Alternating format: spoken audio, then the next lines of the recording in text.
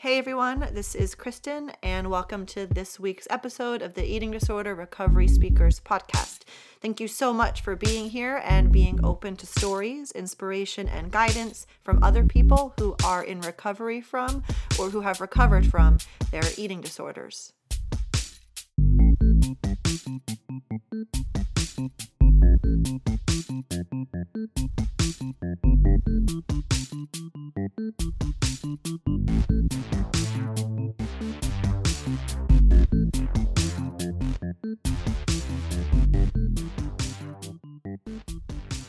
Hey everyone, I hope you are having a good day today. Thank you so much for tuning in. Every time I record, I feel the need to explain the background noises, and for some reason right now my refrigerator is making this weird humming sound. You can hear it. So it'll go off at some point probably, but just FYI, that's what that is. So a few weeks ago when I was doing the introduction for Jen's podcast, I had mentioned the word integrity as being really important to me. And during that podcast, I mentioned it because Jen was trying to figure out which version of her story to tell, and I wanted her to be honest because I think that it's important that people hear the truth about what an eating disorder really is like. And this week, the idea of integrity came up again for me. So for me, especially in light of putting my story out and my voice out on a public forum, integrity also means knowing what I'm talking about and being willing to both learn and admit when maybe I'm wrong. And today's episode was actually recorded in 2 sittings because I found myself saying some things that I thought were true, but that I wasn't actually sure were true. And then when we ended the interview, I just had this feeling of it not being in integrity, not feeling clean enough from the standpoint of integrity. And so, I asked Jacqueline, the woman that I'm going to interview today, if she could record again parts of the interview, and she said yes, and she's amazing, and she totally got why.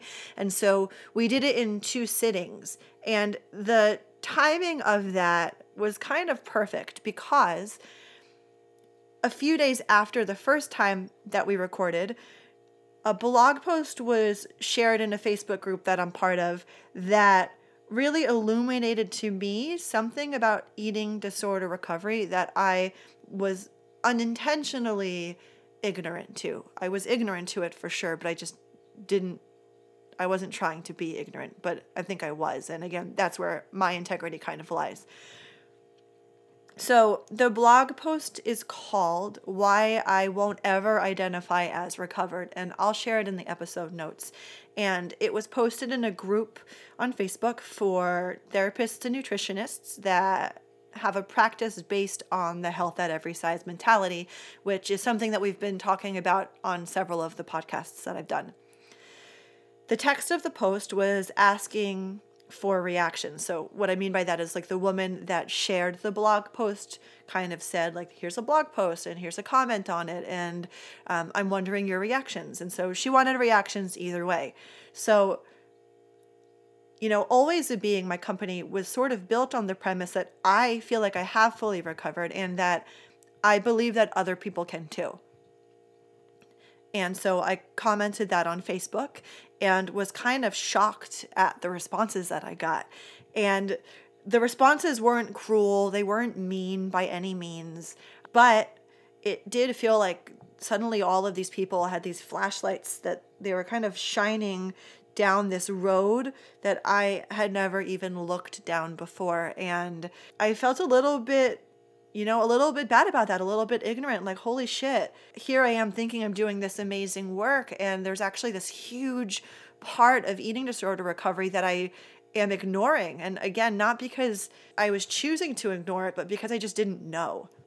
In the blog post, the author asks the question if full recovery is actually possible to all people. One sentence that she writes is, "It is a privilege to even entertain the idea of full recovery." I think this is an incredible blog post, and it's in the episode notes, and I hope you take the time to read it. And as someone whose practice is built on full recovery being possible, and as someone who all over my website says that I am someone that believes in equal access, and as someone who is white and in a smaller framed body, when I initially read the post, I definitely felt uncomfortable and a little bit defensive. It sent me into a whirlwind of questions of all kinds, which centered around shit. Am I actually a fraud? Is full recovery actually accessible to everybody? And by saying that I recovered and you can too, am I invalidating the experiences of people who didn't have the money to pay for treatment, or who aren't believed that they have eating disorders based on what they look like, or who are constantly oppressed or discriminated by society? So all of these questions, over the past few days and really still today, are kind of flooding my head. And to be honest, I don't really know what the answer is to these questions yet. One thing my teacher says is, it's not what you don't know that's a problem. It's what you don't know that you don't know that's the problem. So before this blog post, I didn't know that this perspective on full recovery even existed. I mean, it was probably privileged and naive, but I was just like, how could telling people that they could fully recover ever do anything but good? And now that I'm aware of it, I might not know what I can do about it yet, but I at least can start figuring out what that means and again, what it is that I could potentially do. I think that one thing that I don't say enough on this podcast is that everything here, everything that I say is solely my opinion, and it is based on my experiences only. And I hope that my experiences can help you in some way. And same goes for the people that I interview. It is their opinions based on their experiences of their recovery. Right now, and this is all subject to change, I do believe that intrinsically every single human being has the potential inside of themselves to recover. That being said, I also now realize that there is socioeconomic discrimination at play, and that biases and fallacies in the medical treatment field that might make recovery nearly impossible for someone to entertain, let alone access, exists. And as a thin white woman, me saying that I fully recovered so you can too, for some people might be viewed as insensitive to their experiences. And if that's you, I'm sorry. I never even thought about it. My intention has only ever been to bring hope, to be a beam of support and light to help other people recovery. And hearing that full recovery was possible for me was really what I needed to hear. And so I hope that it does help you too. But if it doesn't, one thing that I really want you to hear is that life can get better with an eating disorder. So maybe that doesn't look like full recovery. But if your eating disorder thoughts only take up 70% of your head space, or 50% or 30%, that is better than where you might be living now. And that is still something to strive for. Life can get better. You can feel better. My prices for one-on-one services and clients are pay what you can afford.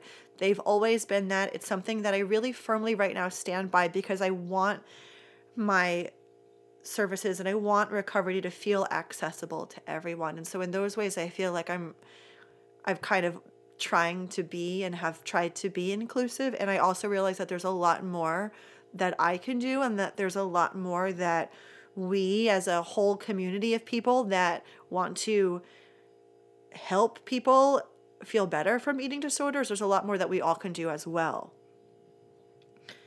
I love Viktor Frankl. He's a psychologist, or he was a psychologist during World War II, and he was taken into the concentration camps. He was imprisoned there in a few of them, and he wrote a book called Man's Search for Meaning, and that is something that I read that I really took to heart and that really impacted me. And I feel like a lot of what I do is based on his kind of therapy.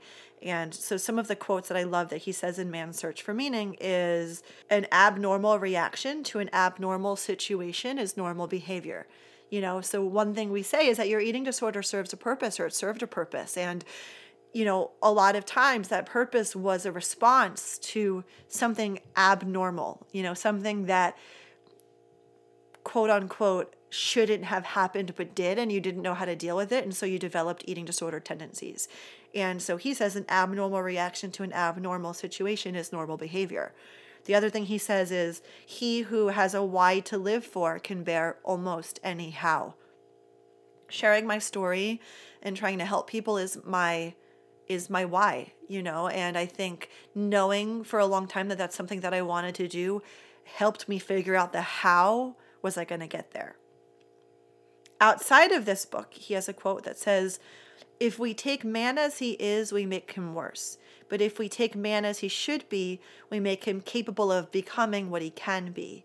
And when I was creating Always a Being, I really thought about that quote, and I interpreted that to mean that by saying full recovery is not possible, we limit how far people will go. We potentially undertreat the disorder. But by saying it is possible and having higher expectations and addressing more than just food and weight gain, we encourage people to reach further. Admittedly, this is an idealistic view of recovery, but I also know that this has become my reality and the reality of others. That being said, is what I'm learning is that a lot of people need to hear other things. I hate saying that saying full recovery is not possible is the realistic approach, because I also still think that full recovery is. But I'm learning that me being able to say full recovery is possible and having this idealistic view of recovery is a privilege that not everybody has. I don't really know where this will all lead to, but it is what has been on my mind a lot this past week. And I'm also really grateful for it. For any field to progress, we need to be open-minded. And I'm willing to always question my beliefs for the sake of moving eating disorder treatment further and for being able to impact and influence and affect more people. And it's actually perfect timing, like I said in the beginning, because I did record this in 2 sittings. And in the first sitting, Jacqueline, the woman that I interview and who's going to share her story today, talks about her PhD studies in post-feminist ideology. And she pretty much talks exactly about this, but as it relates to empowerment and not recovery or eating disorders. And you'll hear way more about that throughout the podcast. And I sort of got what she was saying the first time that I interviewed her, but in light of this blog post, in this thread on Facebook, now I have a much deeper understanding of what it is that she was actually saying.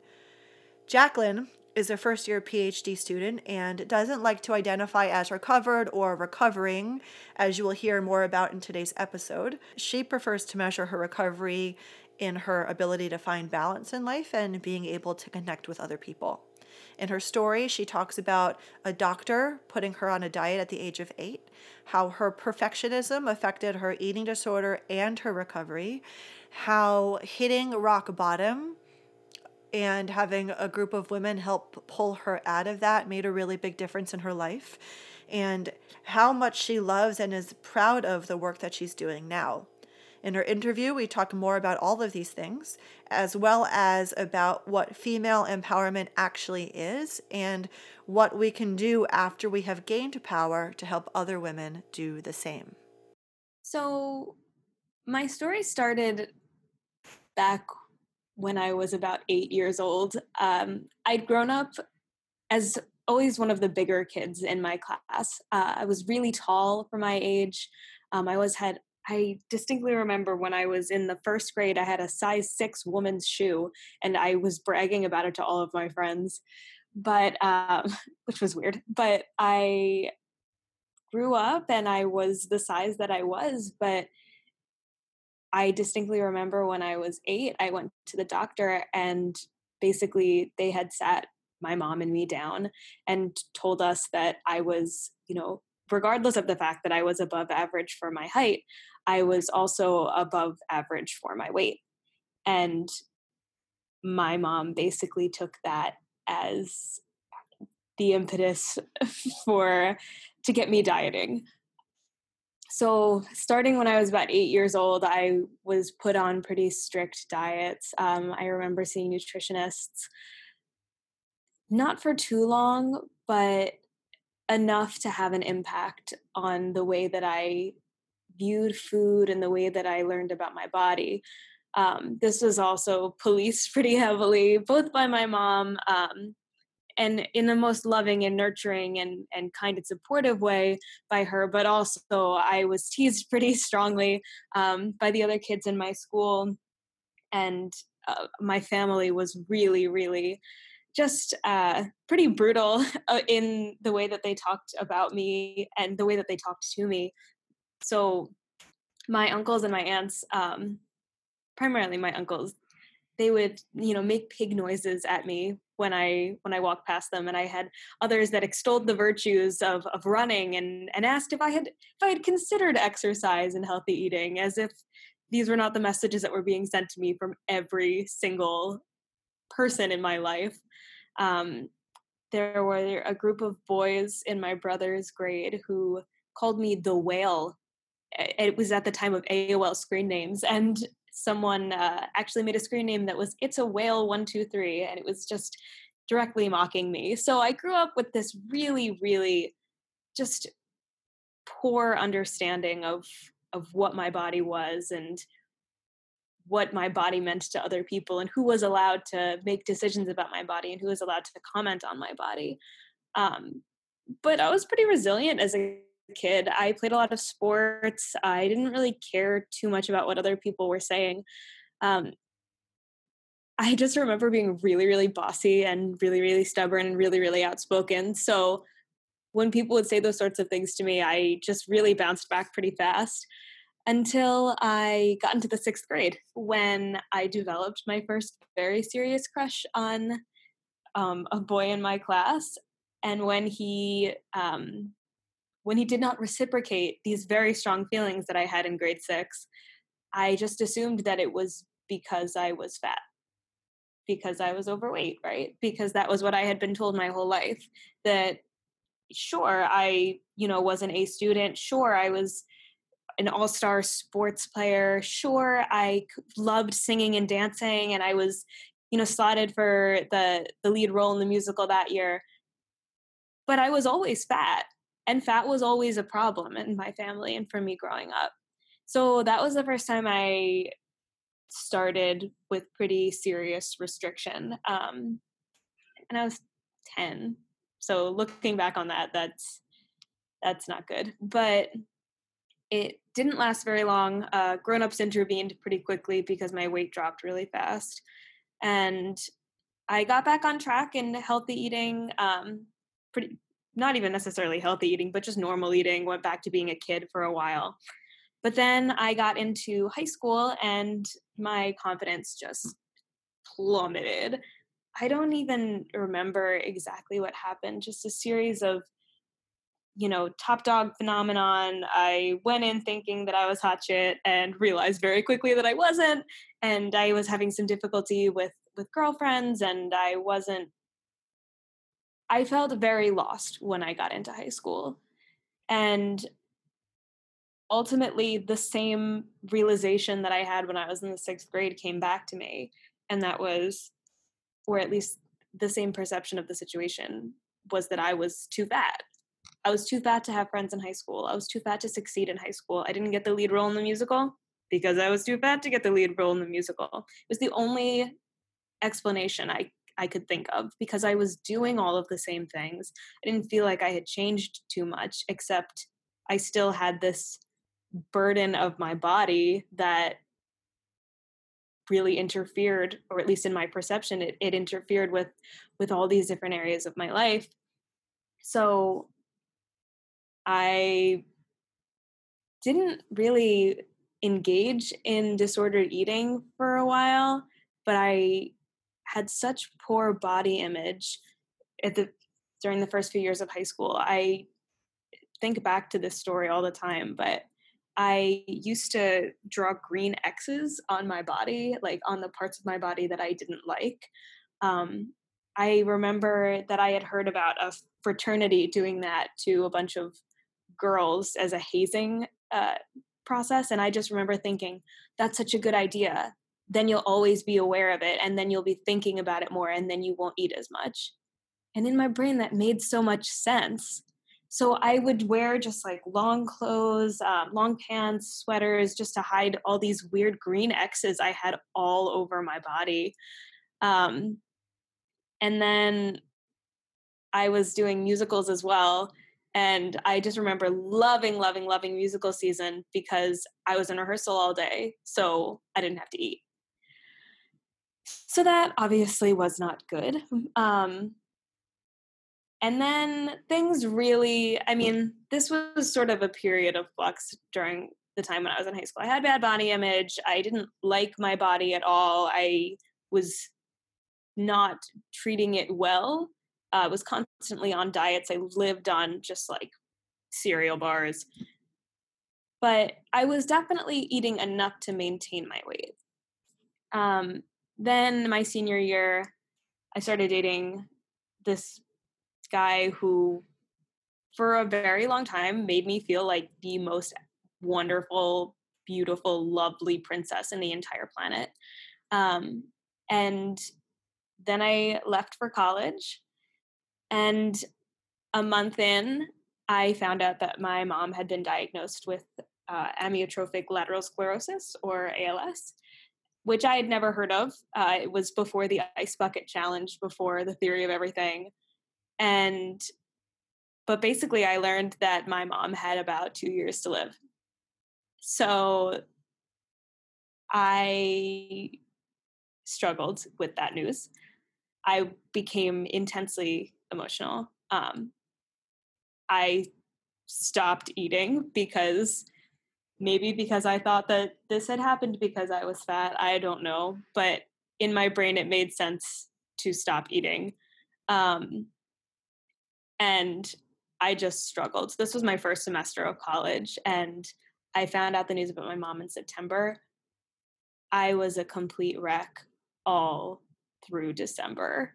I mean, couldn't really do much of anything. I was involved in a musical and I still went to my classes and whatnot, but I used them to distract myself. And really, I just lost so much weight so fast. And I was away from home, so nobody knew, nobody could intervene. So eventually in December, the boy that I had been dating left me because I was a train wreck. And I went back home because I realized that I was not really safe to be by myself. And it was also Christmas break. And as soon as I got home, my family saw me and basically just didn't know what to do. And so they drove me to a treatment facility where I was diagnosed with anorexia. And they recommended that I do an inpatient stint because I was really, really pretty far gone at that point. But I had just been cast in another musical the next semester, and I told them that I really needed to go back to school. At that point, they suggested an intensive outpatient program. And I basically just said, I don't know my rehearsal schedule. I don't really know what I can do about that. But they told me that it was necessary and that I needed to stabilize myself. And so I was willing to give up the musical. And then I went out and I told my family what the doctors had suggested. And I just distinctly remember my mom looking up at me and saying, "Do you really think you need that?" And so in my brain, not wanting to do it anyway, not wanting to regain weight, not wanting to get treatment, finally feeling okay in my body, or at least thinking that I felt okay in my body, I said, no, I don't need this. I don't need this treatment center. I can go back to school and everything will be fine. So that was not a good idea. But I did go back the next semester, and I was dead set on gaining weight. And I did it in just like a yucky kind of not eating healthy way. But I did regain the weight that I had lost. And it was good that I had gained the weight. It was good and it was bad. It wasn't right. And I didn't ultimately end up getting the therapy that I needed. So I spent that summer doing a yoga teacher training because that was what I felt I needed to manage my stress. And I was able to maintain my weight, normal weight during that time. But then I went right back to school in August, and the cycle just restarted. Uh, I considered myself to be like an activist for eating disorders at the time. I didn't want anyone else to struggle with what I had struggled with, because I believed that I had healed myself by eating whatever it was that I had eaten to regain my weight. But I was I was heavy in restriction, and I was just extolling the virtues of recovery. It was very, very, very hypocritical. But I couldn't put that together. It was my coping mechanism for the fact that I was basically watching my mom die. And I don't know if anybody listening is familiar with ALS, but it's just a slow, horrible, painful, not painful for her, but painful for the people around her process to just bear witness to someone really just, losing control of their body. First it was a drop foot, and then it was complete paralysis. She couldn't speak. She couldn't breathe on her own. She couldn't eat on her own, obviously. It was tough to bear witness to. And so basically the same thing went on my second year of college, where I was restricting the whole time. I went home for Christmas break, but basically told my family that I was doing fine. I didn't need help. Remember, just like last Christmas, I didn't need help then. I don't need help now. I'll get it under control. Went through the year. I was accepted my second year of undergrad into a master's program for the following year, because I had really just chosen to focus so solely on school as a way to block out everything that was going on around me. The fact that I was dealing with a psychological disorder, as well as the grief of everything going on with my mom. But so I started that in August, and it was so hard. I was 2 years younger than most of my classmates, and I had so much less research experience. I really had no idea what I was doing, and I was extremely ill at the time. So I was trying my best, but I was really just obsessive about my schoolwork and obsessive about counting my calories. Everything I felt needed to be micromanaged. And it all came to a screeching halt in December when my mom died. And I had not seen her I went home for Thanksgiving, but I hardly spoke to her. I hadn't seen anybody for months. All that I had seen was like the inside of my calorie counter chart and the inside of my biopsychology textbook. I even remember my aunts came to tell me that my mom had died, and the first thing I asked was, do I need to go home? I have finals next week. So there was just this fundamental disconnect in my understanding of reality at the time. But this happened December 10th, my mom died, and I was back at school in January under because I had told myself that was what my mom would have wanted for me. She would have wanted me to go back to school. She would have wanted me to not stop my life, and to just, be a rock star, superhero, badass academic, because that was what she wanted for me. And she always thought that I was so smart, and she didn't want anything to stand in my way, including my weight.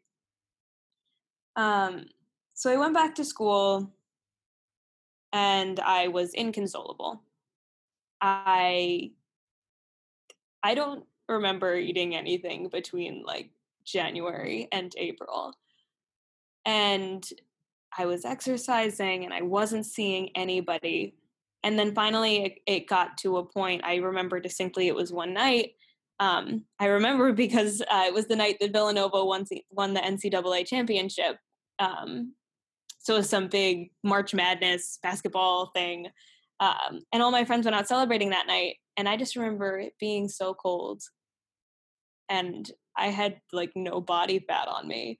And so we won. I went outside because we stormed our quad and I just couldn't feel my legs. And so I tried to, as much as I could, walk back to my dorm room, and I got to the steps and I had to pick my legs up to get up to the top because I was so weak. I was dehydrated.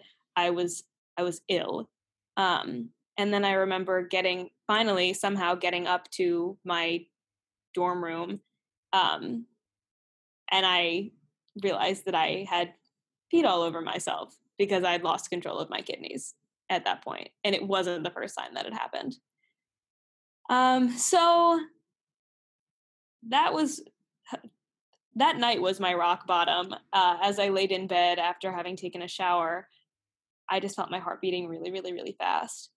And I just remember thinking to myself, if I died in my bed here right now, because I was in a single dorm room, nobody would have noticed. Nobody would have come to find me. And I just remember having that thought and realizing that I needed to do something that could not be my lived experience. That couldn't be my life. And by some miracle, a friend of mine reached out to me at about 2 a.m. just to say, hey, I'm thinking about you. It's been so long. And I just broke down to her in the middle of the night, and she just listened and made sure that I was heard. And she didn't know what to do, but she really just talked me off a ledge. And the next day because I was at a Catholic school, not because I'm particularly religious, but I spoke to a priest, and he got me in to see the right people, and I went home and I saw my doctor, and I told her that I did not want to leave school. I just wanted to set up a therapist, get myself set up with a therapist so that when I was home for the summer, then I could see her then. And she just basically looked at me dead in my sunken eyes and said, Jacqueline, do you really want to go back? And I just remember crying because nobody, or at least I'd never thought about what it was that I wanted. I was just living for everybody else. So I said, no, I don't want to go back. And I was admitted to the Renfrew Center probably less than a week later. They had recommended, again, that I do an inpatient treatment because I was really medically compromised. But it was really, really expensive.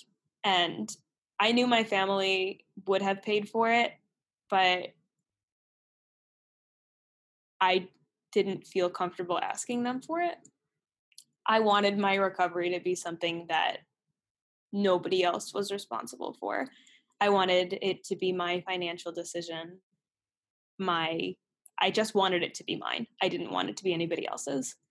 So when I told them that I wasn't able to afford the inpatient treatment, they recommended a partial hospitalization. So it would have been 9 to 3 every day. And that was what I ended up doing for 3 weeks. But I had to leave school, ultimately, ironically. I refused to get to see a therapist when I was in school, yet I had to actually leave school to seek treatment. But so the first 3 weeks I was in a day program, and I just took to it. I thrived when I was in recovery, but I was extremely perfectionistic about it. So at Renfrew, we had a meal plan where we had to eat a certain number of, starch exchanges and protein exchanges. And I followed that to a T, where I was measuring things, and I I would go out to eat with my friends, but I couldn't eat like everybody else because I was obsessed with my meal plan. Um, and so that ended up being addressed as well in therapy, my just perfectionistic and obsessive compulsive tendencies that I'm sure I developed through my schooling as well. Um, but after 3 weeks, even though I was supposed to do 10 weeks, they transitioned me down to an intensive outpatient program. So I was there for 9 hours a week. So it was just 3 hours a day, 3 days a week. Um, and I spent the next 7 weeks doing that. And I restored my weight with the help of the just miraculous team of supporters, friends, family, therapists, dietitians. And I felt great. I really, really, I mean, it was difficult to gain the weight, and obviously it was difficult watching my body change. But I knew that it was something that I needed for myself. I finally felt like I was doing something for myself. I think back to my doctor asking me what it was that I wanted, and what it was that I wanted was to be a healthy, happy, functioning human being who had friends and didn't obsess about every single thing that went into her body, that didn't feel this compulsive need to exercise. And I ended up going back to school for the second year of my master's, for the last year of my master's. And it was just, everything was different. I was able to go out to eat with my friends. I was able to skip my workouts. I was able to practice yoga not for weight loss or weight control, but just because it made my body feel good and I enjoyed being around other people who were also making their bodies feel good. I finally started dating again. I didn't do as well in school and as I probably could have. I still did fine, but I just didn't care. I was so excited to be alive and by the prospect of what it was that I could be, that the duties and the tasks to which I had really just been diligent and obsessive, they just didn't seem as important because I had a life to live. And so it wasn't perfect, but it didn't need to be. And I think that was what was so great about it, was that I didn't hold myself to any sort of impossible standard for my recovery. And I still try not to. But it really did sort of come full circle for me when I was accepted to a PhD program in Canada, which is where I am now.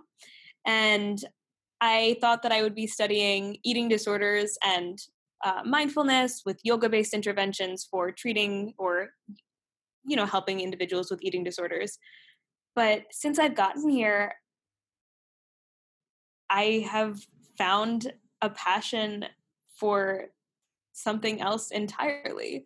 Um, so right now, I study empowerment and the things that women do to feel empowered, as well as power more broadly, and what happens when you go past empowerment. What happens when it's not about making yourself feel good, but it's about making others feel good and giving people opportunities to thrive and succeed and be happy and be confident. And I just absolutely love what it is that I do.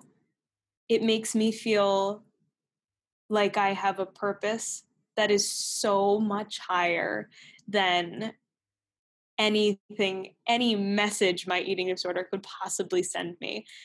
And it's interesting because as I was preparing to speak for this, I was asking myself, like, do I identify as recovered? Do I identify as recovering? How do I define my relationship with with my eating disorder? And I think ultimately my answer is just that I don't.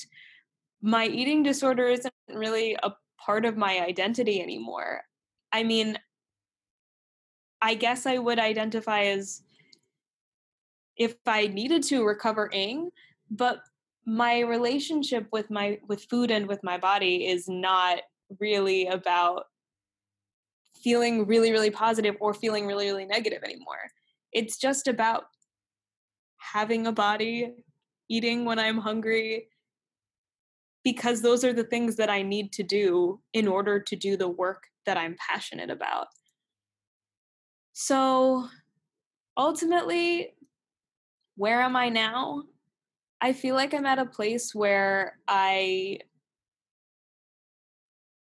am happy enough with my body and I'm happy enough with my eating, but I don't feel this intense pressure to love every single aspect of myself or love every single aspect of my physical appearance or eat perfectly clean, flawless meals that are planned out. I just don't feel that pressure anymore because I know that what it is that I'm doing with my life right now is so much more important than any relationship that I could have with food or my body. It's about a relationship with other people. It's about empowering others. It's about doing good work. It's about getting a PhD. It's about being a full human being. And I know that in order to do that, I need to be nourished. That's Jacqueline's story. If it resonated with you, or if you think the concept of this podcast is a good one, please help other people find it more easily by rating it on iTunes, maybe leaving a comment, or sharing it with other people who might also find it helpful. In her interview, we talk more about what it was like to be age 8 and be put on a diet. We talk more about her rock bottom and coming out of it. We talk more about what it is that she studies and the idea of empowerment as it relates to women. And we talk about the saying, empowered women empower women, and what that really means. On to her interview. Hi, Jacqueline. Thank you so much for being on the podcast today. I really appreciate you taking the time out of your Saturday and working and school and all of that to be able to tell your story and offer hope and inspiration and some guidance for people that might currently be struggling with an eating disorder. So really, thank you so much for being here. Well, thank you for having me. I was excited that I was able to get in touch with you. Yeah, me too. You're the first person actually that, like, everybody else that I've interviewed so far, I've either known or someone that I've known has known. So you're the first one that was like, I found out about your podcast and I'd love to be on it. And that's amazing because I want, as many communities and as many people to hear this and to reach as many people as possible. And so I'd like to broaden out of my own circle of people. I mean, I have an amazing circle of amazingly recovered people, but broadening outside of that is also something that I'm really interested in. So truly, thank you for reaching out and being so proactive and like, I want to be a part of this. Yeah, absolutely. I mean, so much of what it is that I do now is finding a way to have my voice heard. And so something like this, I feel like is just a great outlet, particularly given how many people listen to podcasts and That the they're audience free. that I'm trying to reach. Yeah, and they're free, so that's good too. My favorite thing about podcasts is they're Yep. free. So where I want to start today is where you started your story when you were a child and your mom taking you to the doctor and the doctor telling your mother that you might want to be put on a diet. And I'm curious about what effect, first of all, that had on you as a kid, and second of all, what your thoughts are around that and weight stigma, especially like as a child, prepubescent little girl. Um, what can you speak to for that? Yeah. So I obviously now know how insidious those sorts of messages are for particularly young children and particularly young girls. As if I wasn't going to have all of these messages thrown at me through every media outlet, every sign, every person in my life. So, going to the doctor when I was 8 and being told that my body was too big and that something needed to be done about it was horrible because basically I never I didn't learn how to enjoy food. I always was afraid of food because I always thought food was going to be the thing that made me fat. I always knew that food was the problem in my life, or at least I learned that food was the problem in my life. I was told that food was the problem in my life. So that was bad. And I also learned to believe that I was a person who needed to be changed. I was a person who wasn't okay as I was. And I had no medical problems at the time at all. I was growing. I was an 8-year-old girl whose body was changing because my body was changing. I don't know. It just, looking back, it all just seems so ridiculous. If a person is at risk for a disease, then they should alter their habits so that they don't develop the disease. If I had high cholesterol as an 8-year-old, maybe I shouldn't have eaten things that would increase my cholesterol. But it's not about weight. It's never about the size of your body. That's just our society's stigma against people with larger bodies. So right now, I am learning more and more about health at every size, and we study weight stigma in my lab here. And it's just such a radically different approach to understanding health and legitimate, true, genuine health that is disentangled from societal expectations of women's and men's bodies, for that matter. So yeah, don't put kids on diets, A.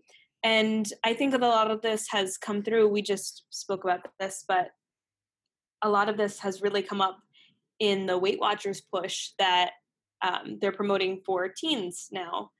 Uh, I personally saw my dad on Weight Watchers when I was growing up, and I put myself on Weight Watchers in high school. And it's just, you know, it's a gateway drug, right? So, you start counting points and then you start counting calories.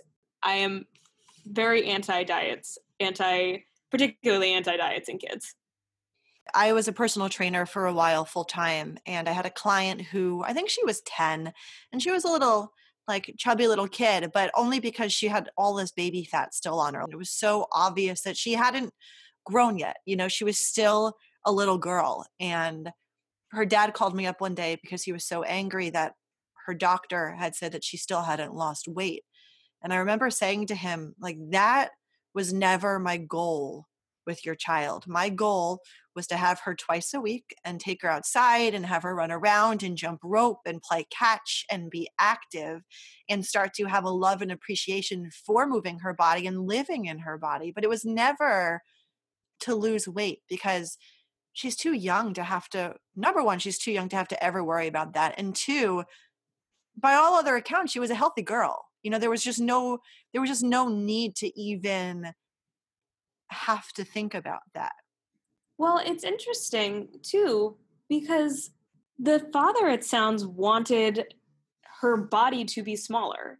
It doesn't sound like it had anything to do with health whatsoever.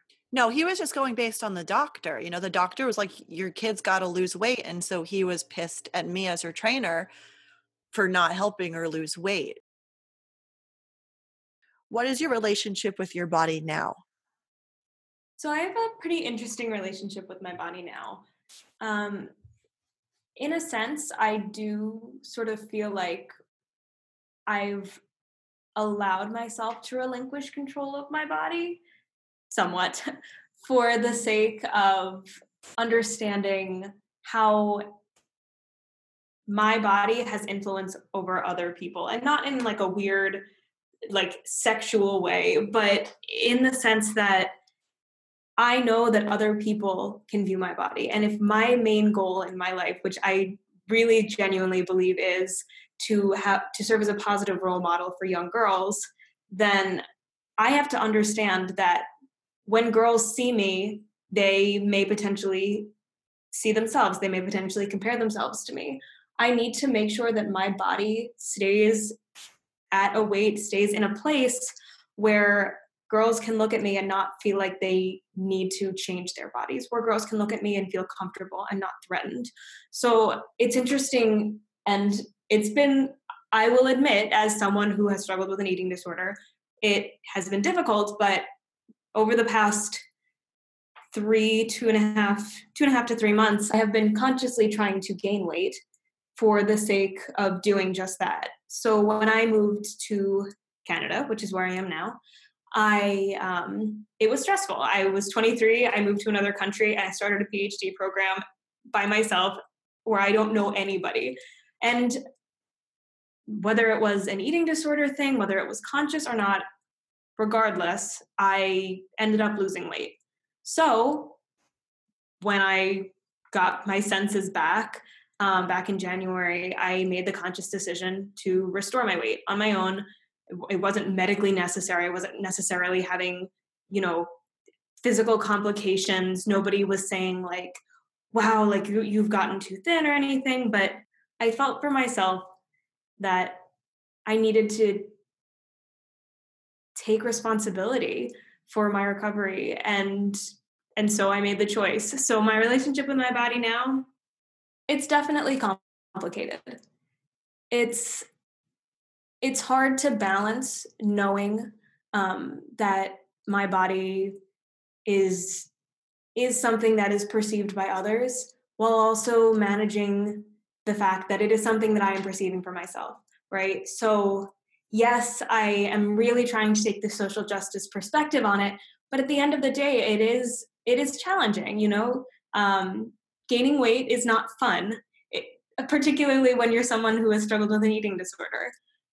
So balancing the two, it has been a challenge, but it is worth it. And at the end of the day, I just have to remind myself that this is important. This is important for my health, legitimately my health. And this is important for the work that I'm trying to do. If my recovery is not genuine, then it's bullshit. And that's it. Right. And it's kind of interesting that you say that here, because we were also just talking about, what I guess, what does a bullshit recovery versus like, I don't know what the opposite of a bullshit recovery is, but like an authentic or a true recovery actually look like. And the realm that you and I were just talking about it in was in relationship to what you'd say in your story about kind of being a perfectionist, right? And how when you started to get treatment, you were kind of like the perfect Perfect patient. Yeah, the perfect patient too. And this reminded me of when I was in treatment, because I was also very much like that, to the point of where like my homework in treatment was to go break a rule, because they were just like, this need for perfection was actually part of my sickness. And so it's interesting because in your story, obviously you talk about being a perfectionist, but I think this idea of having the perfect recovery and being the perfect patient is also really interesting. And one example you give is when you went out to dinner with your friends, like not really being able to sit and just enjoy and have dinner because you needed to stick to your meal plan. And I think meal plans are necessary. And I think that I get needing to stick to your meal plan, especially in the very beginning stages of recovery. But when recovery is only about food and sticking with a meal plan, is that actually true recovery? And that's where you and I were again talking about, like, you felt like your recovery was kind of bullshit if that's all that it was. And so I guess if you could speak a little bit more to that, of what is like a bullshit recovery to you, and in what ways did you access, like, to you, what is a true authentic recovery from an eating disorder? Okay, so my perspective on recovery and meal plans is that there's a time and a place. It was absolutely necessary for me to be on a meal plan when I was in treatment. I did a partial hospitalization program. A, they needed to monitor what I was eating. B, I needed to monitor what I was eating. I had to relearn how to, well, I just talked about how I don't now want to have a relationship with food. I needed to have some sort of basis, some bedrock foundational understanding of how to nourish myself. But that's part one. That's stage one. And getting stuck in that is still just managing the symptoms of your eating disorder. It's not recovering. It's not being recovered from your eating disorder. So I think it's an intermediary step. I think that potentially the ultimate phase is, again, relinquishing that control and letting yourself be a human being. I talked about having relationships with others versus relationships with food again, but I think that's ultimately what it comes down to. I don't want my life, I don't want my experiences to be defined by the food that is present or absent, the food that I am eating or not eating. What for you then does true recovery look like? So like what I'm hearing is connection, like not just connection with food, but true recovery is like, what does a connection with other people actually look like? To me, true recovery means that it's not every part of your life. It means that when you go out to dinner, you're focused on other people. It means that it's something that is just sort of a background thing that's happening. And I think also it means not putting so much pressure on yourself. It's more along the lines of, I don't know, just balance, a healthy balance. Some days I will eat more than other days. Some days I'll go to bed a little bit hungrier than other days. And some days I'll go to bed feeling completely stuffed. But that's life. It happens. And I guess that getting to that point is, in my brain at least, the goal of recovery. Just sort of letting that control go for the sake of living your life. My self-esteem and my self-worth are not based on how much I have or have not eaten that day. And I think that is the pivotal part of this. The breaking the ties between self-esteem and self-worth and eating or not eating, because that I think is the eating disorder. At least it was for me. But now, and I'm not perfect. I fuck this up all the time. And there are days that are harder than others. But ultimately, I know that my worth as a human being and the work that it is that I'm doing are not related to whether or not I ate that extra damn cupcake last night. Right. Regardless of what you've eaten or not eaten, the person that you actually are is where the self-confidence and the self-love can start to actually come into play, right? So like learning to appreciate these things about yourself rather than in the eating disorder, basing everything on what you've eaten and like what you look like or what you weigh. I want to talk more about your rock bottom. So, some people I think in recovery hit rock bottoms, other people don't hit rock bottoms, but you had mentioned like there was a night in your life where you knew that that was your rock bottom. And what I don't want to say like what I love about that, but what is inspiring to me is that you hit rock bottom and you chose to go up. Like you don't have to go up. Not everybody makes that choice.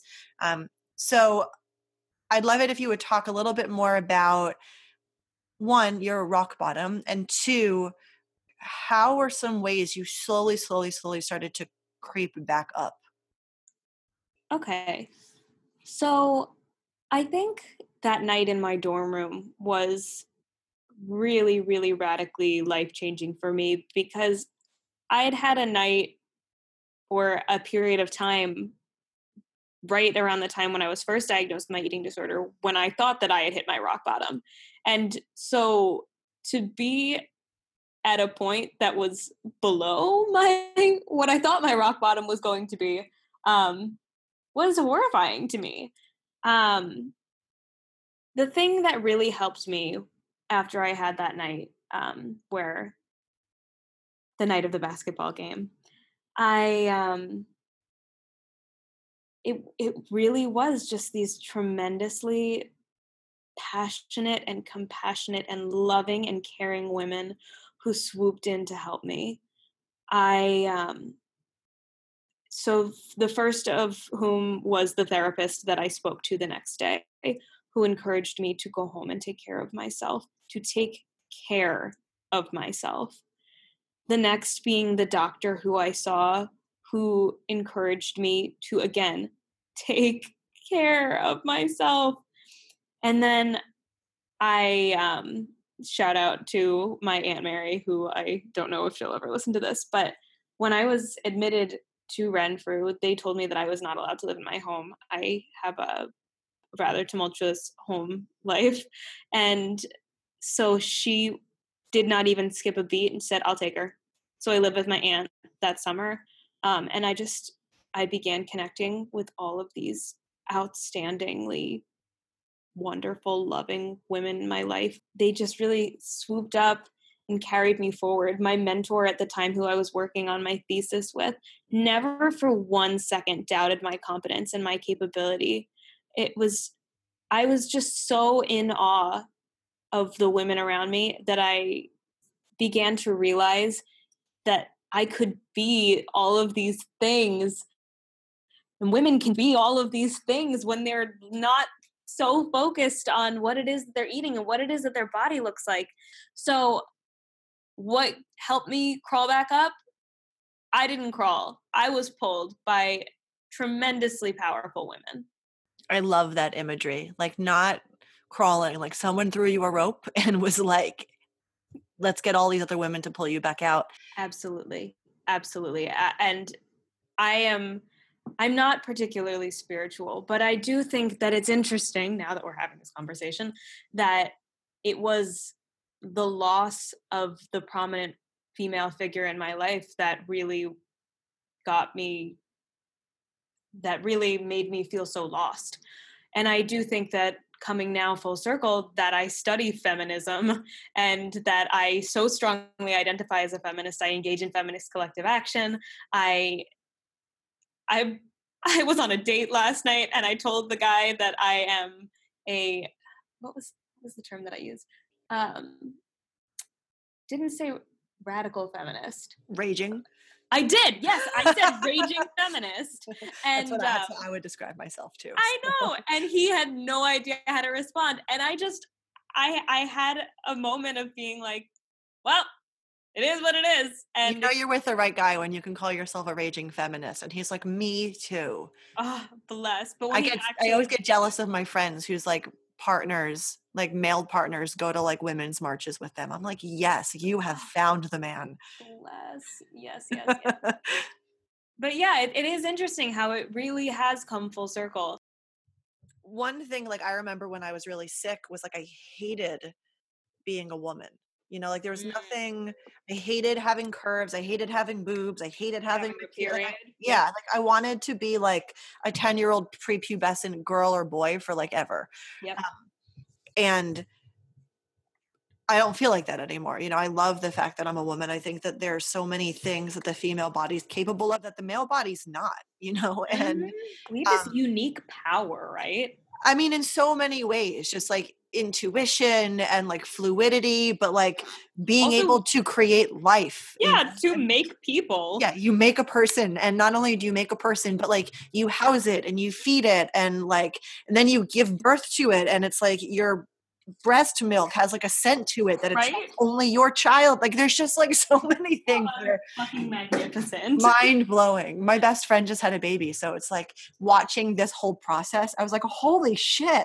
Like, what is this? Right? And that's something that I like totally feel, and I just think women, like, if you're not proud to be a woman, that's such a good place to start in your recovery. You know, like, there's nothing wrong with having a womanly body. There's nothing, like, there's so many amazing things about being a woman. And again, this is where I think there's this paradigm shift in the entire world happening right now, that like women are going to take over beyond eating disorder. It's like all of this other stuff is amazing about your body and being a woman. And just being a person outside of your body. I wrote a blog post recently, and it's awesome that we're kind of having this conversation, I think 1 or 2 days after the whole like International Women's Day. Mm-hmm.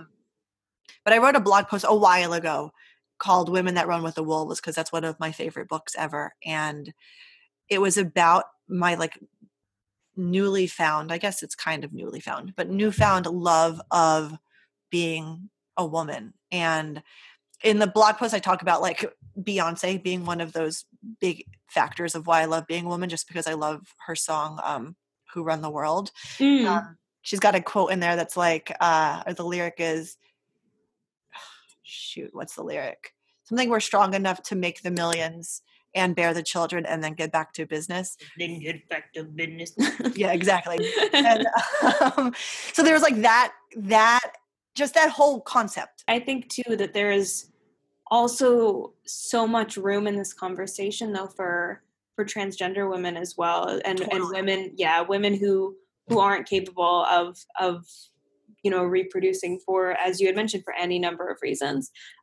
So there is a celebration of the female body, but there is also just a celebration of the solidarity women can have with one another, with anyone who feels this intense in-group membership with the rest of us, right? I think this is kind of a good segue, and obviously we've been talking, I think, just generally about this, but I want to hear more about what you do. So you're in a PhD program, and like you had said originally, you thought you were going to go in for eating disorder work because, you had lived it. And I know a lot of people that did go back to school and were like, I don't want to do that, and then kind of fell into that anyway. So I love that you're like, actually, I've got this whole other passion that now I'm going to go pursue. And so I want you to tell me more about what it is that you do now. What are you studying? What are you learning? What are you finding out? Yeah. I have a sick obsession with the passion that I feel for the work that I do. My poor advisor, I send her probably like 80 emails a day just with ideas and connections and things that I'm finding in books I'm reading and quotes I'm loving. And but passions aside, I study post-feminist ideology, which is basically like post-feminism has been defined as a sensibility, a cultural, psychological, affective lens through which we can sort of understand culture today. So it's rooted in the idea that feminism is over. Women are wonderful. They've achieved their complete equality in this world. Take a look at, schools. Girls are doing pretty well. Take a look at companies. There's some CEOs, right? Some of them are women. And also this intense sexualization of culture, this neoliberal meritocracy-based ideology where if you work hard, there are no more systemic barriers to your success. So if you work hard enough, you will have all of the success that any man would have. And if you fail, that is your fault, and you deserve shame and blame for it. It's interesting because this set of ideologies it can be applied in so many different areas. So I do look at it through, or at least I will. I'm still a first year PhD, so I'm still getting my feet wet. But it makes sense to me through a weight stigma lens as well, right? Where you are in complete control of your body, and so there's no excuse to not have the quote unquote the perfect body. You're in complete control of what it is that you eat. So again, you should be eating clean. You should be eating exclusively organic, raised by the moon kind of plants and just all of that neoliberal nonsense. I look at it, I think it's a way to understand eating disorders as well. But right now I'm looking at it simply through the context of empowerment. And what does it mean for women to be empowered? And I had asked this question in sort of in a rhetorical sense in my interview or in my story a bit earlier. But what does it mean when you are empowered? What's next? Why is it that we exclusively sell empowerment to women and men don't need to do all of these things to feel empowered? What does it mean to have power? So those are the questions that I'm looking at right now. And I just love it. I wonder if you can speak a little bit more to like what you and I were talking about. So like empowered women, empower women, that saying. If you can speak to that saying and then kind of like where you feel like personally, I guess you fall into that, like your mission or your purpose and what you're doing. Right. So I guess what I'm looking at right now, I'm about to begin my comprehensive examinations on the subject of power. And it's been interesting to me as I'm reading these power theories that I was never told as a girl that I was supposed to have power or that I was supposed to even want power. As a matter of fact, power was something that I feel like I actively avoided. You know, I didn't want to be bossy. I didn't want to be perceived as unladylike. Um, I wanted to be the perfect woman, ultimately, is what it comes down to. Um, and yet, I was so in search of this idea of empowerment. How can I empower myself? And then I learned all of these weird messages about what empowerment was as a woman and what it means to be an empowered woman. And I learned that it was like owning your sexuality and essentially participating in your own objectification. I learned that it was empowering to be on a diet. I learned that it was so empowering to wear this, that, and the other makeup. And it's bullshit. I mean, I keep throwing the word around, but I feel like so much of what is sold to women and so much of just my past experiences have been complete and utter bullshit. Because I think about I think about empowerment for women as a base need. We need to feel empowered to do anything substantial or significant in this world. But I feel like empowerment is sold to women as an end goal, where all you need to do is be empowered. But then what? What do you do once you are empowered? And so it's something that I've been struggling with, or at least it's something that I've been thinking about quite a bit, because now I do feel as though I have a general sense of self-confidence. I typically feel pretty good about myself and who I am and what I am. I feel like it was absolutely necessary for me to recover from my eating disorder in order to get to that point, or to no longer be actively participating in my own disempowerment. Now that I do feel as though I have a sense of empowerment, I feel as though in order to take that to the next step, to actually have legitimate power past empowerment, I need to sort of empower other women. That is my goal right now, is to make other women feel good about themselves, to help other women reach a state of empowerment so that they can then be powerful. We need to lift each other up. So there's this theory in the power literature called power basis theory, that basically looks at the people who have power are the people who are most readily able to have their needs met. And so I think that through that lens, an eating disorder is one of the most disempowering things that you can do to yourself. And obviously, it's not like it's a choice, but actively participating in your eating disorder, actively engaging in symptoms without seeking help, without a desire to get better, is just stripping you of your base needs. You're never going to have power if you are starving your body, starving your brain of the nutrients that it needs in order to achieve empowerment. You need to be healthy in order to empower yourself, in order to have power over other people and have power over your life. It's the first step. And so I don't know, I think viewing my eating disorder, viewing eating disorders in general through that lens has really sort of helped me in my recovery. Because if I'm not, and I know we talk about taking care of yourself, but if you are not meeting your base needs, if you are not in control of in control is not the right word, but if you are not taking sufficient and adequate care of your body, and if you're not taking sufficient and adequate care of your mind, then you cannot possibly have any sort of influence over your own life or the lives of other people. You cannot do any good in this world if you cannot take care of yourself first.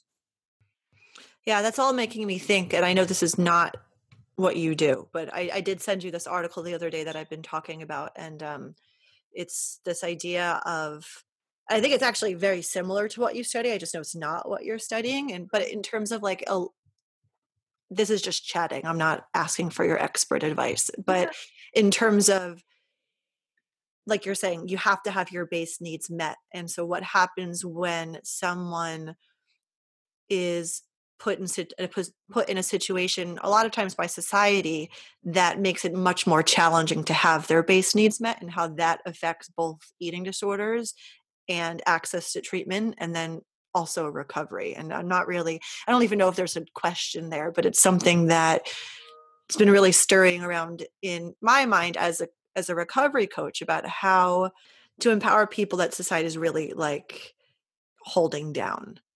Does that Yeah. make sense? No, And I think that's a conversation, I've been doing a lot more research on the organization Health at Every Size. And that's a conversation that I hear mentioned a lot is,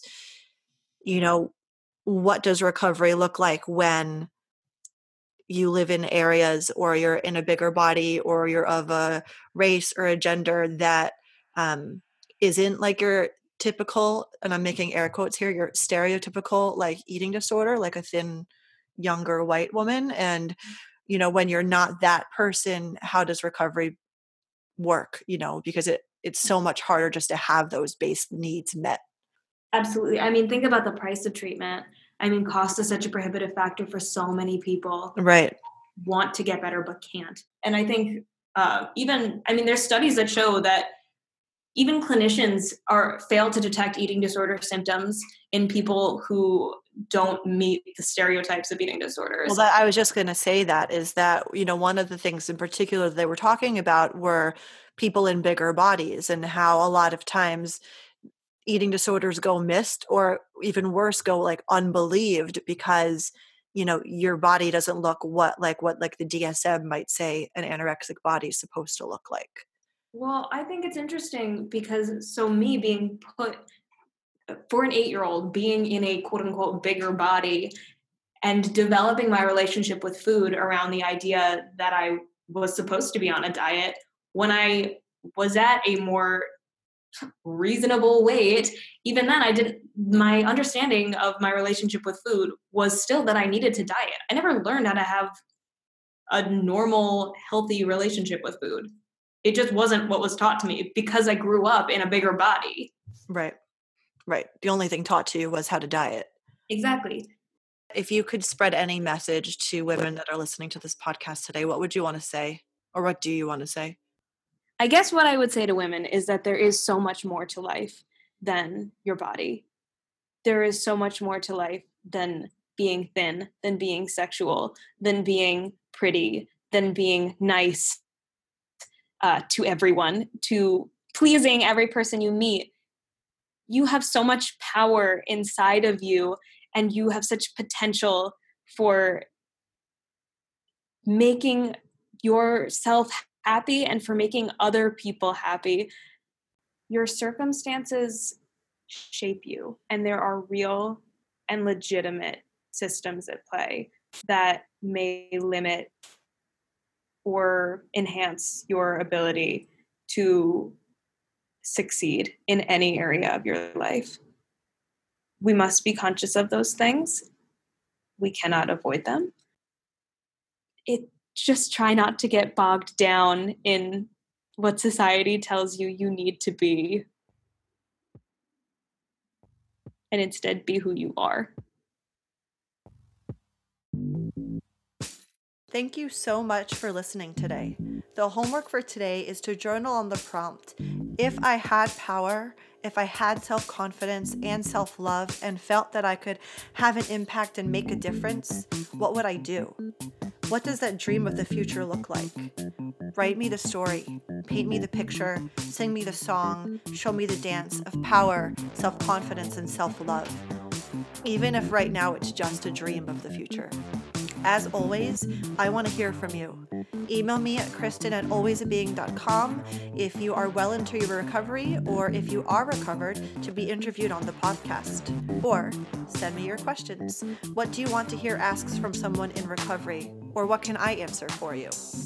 As I said in my intro, my prices are pay what you can afford for my one-on-one sessions. So if you listened to this and you want to check out what I do and you think working with me might help, I mean pay what you can afford. I really mean it. So please feel free to reach out to me again. It's Kristen@alwaysabeing.com if you want to connect. For more support, check out my website, alwaysabeing.com.